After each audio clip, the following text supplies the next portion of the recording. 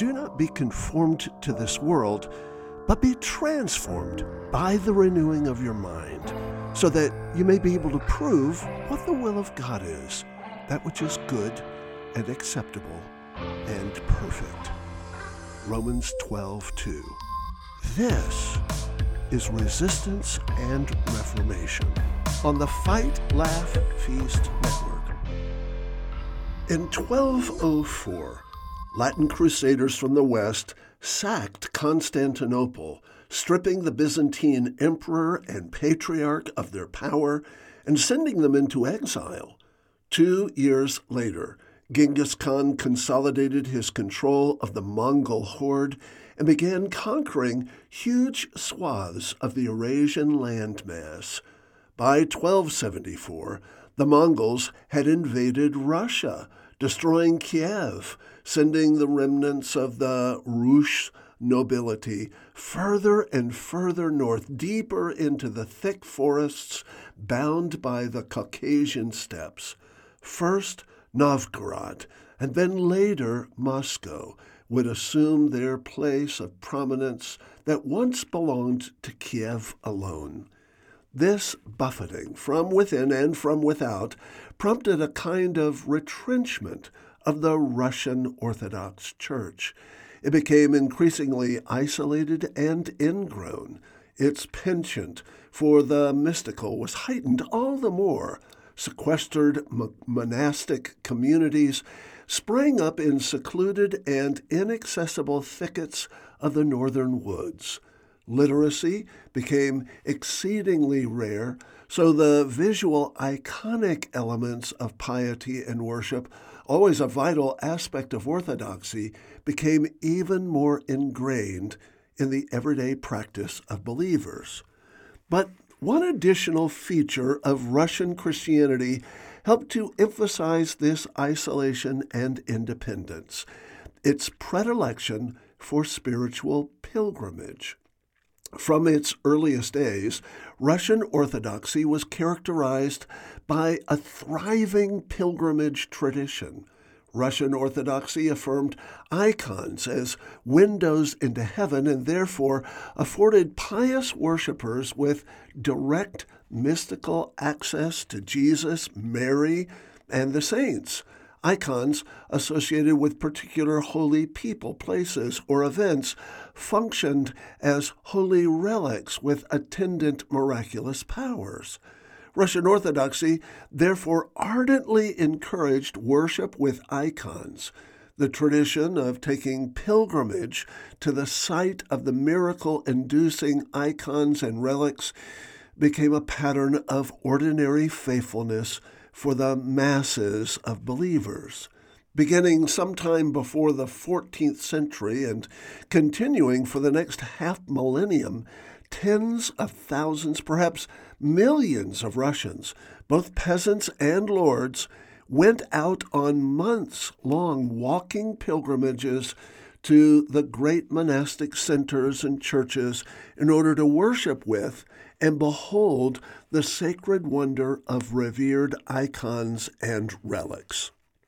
The famous spiritual diary, The Way of a Pilgrim, provides a fascinating view into the lifestyle of a wandering pilgrim.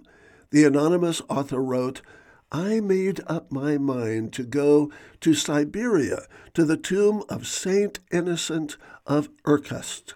My idea was that in the forests and steppes of Siberia I should travel in greater silence, and therefore in a way that was better for prayer and for healing. And this journey I undertook, all the while saying my oral prayer without stopping."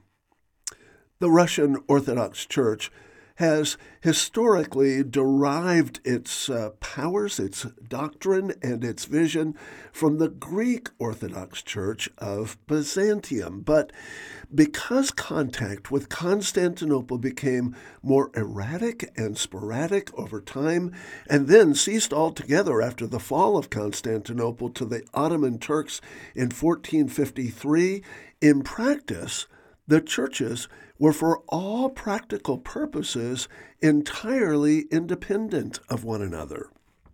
When the news of the fall of Constantinople reached the Grand Duchy of Moscow, a prominent Russian monk, Foma of Tver, wrote an apocalyptic prophecy, the eulogy of the pious Grand Prince Boris Alexandrovich, in which he proclaimed that Moscow was now the new Rome, or more precisely, the Third Rome.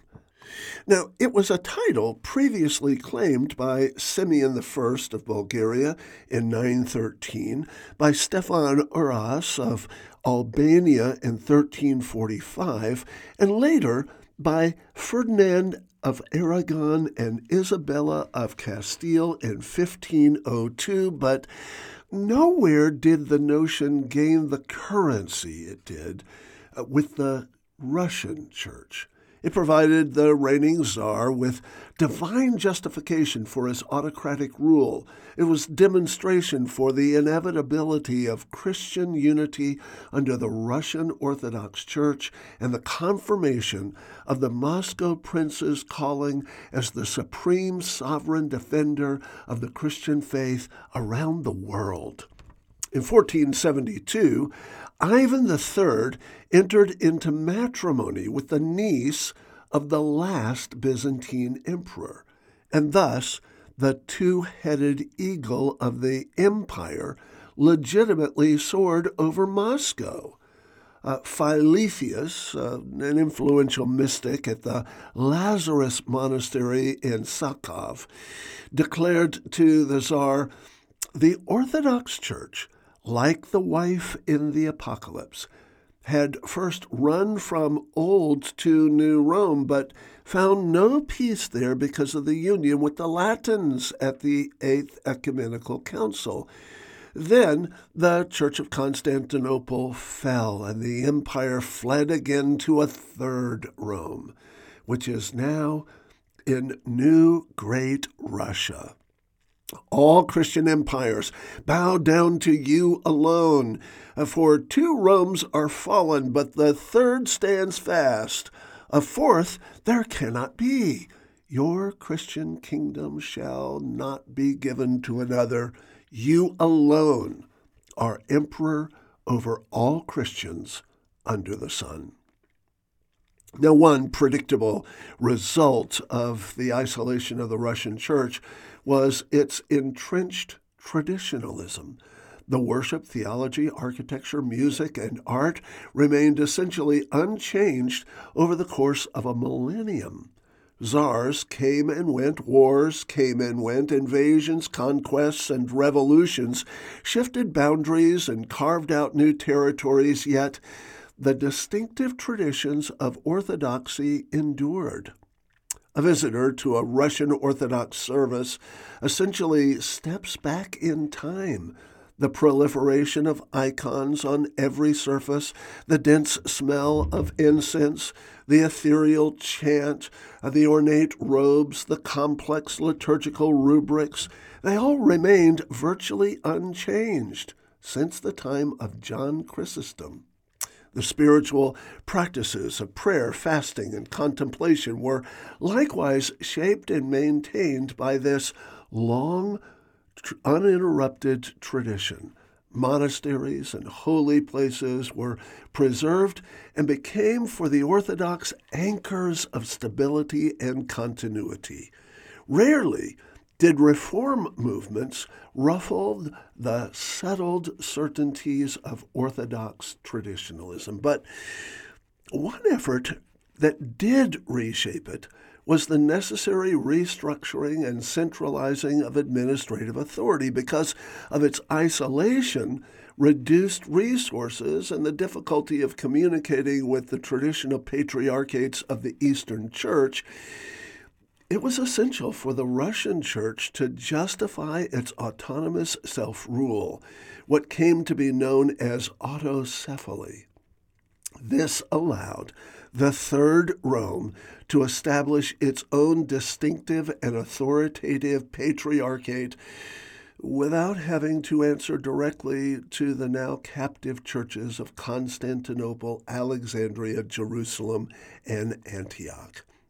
The ideology that grew up around the doctrine of the Third Rome has animated the Russian spirit and Russian culture from that day to this. It explains so much about Russian history and even current Russian politics and military excursions, that which is altogether inscrutable otherwise.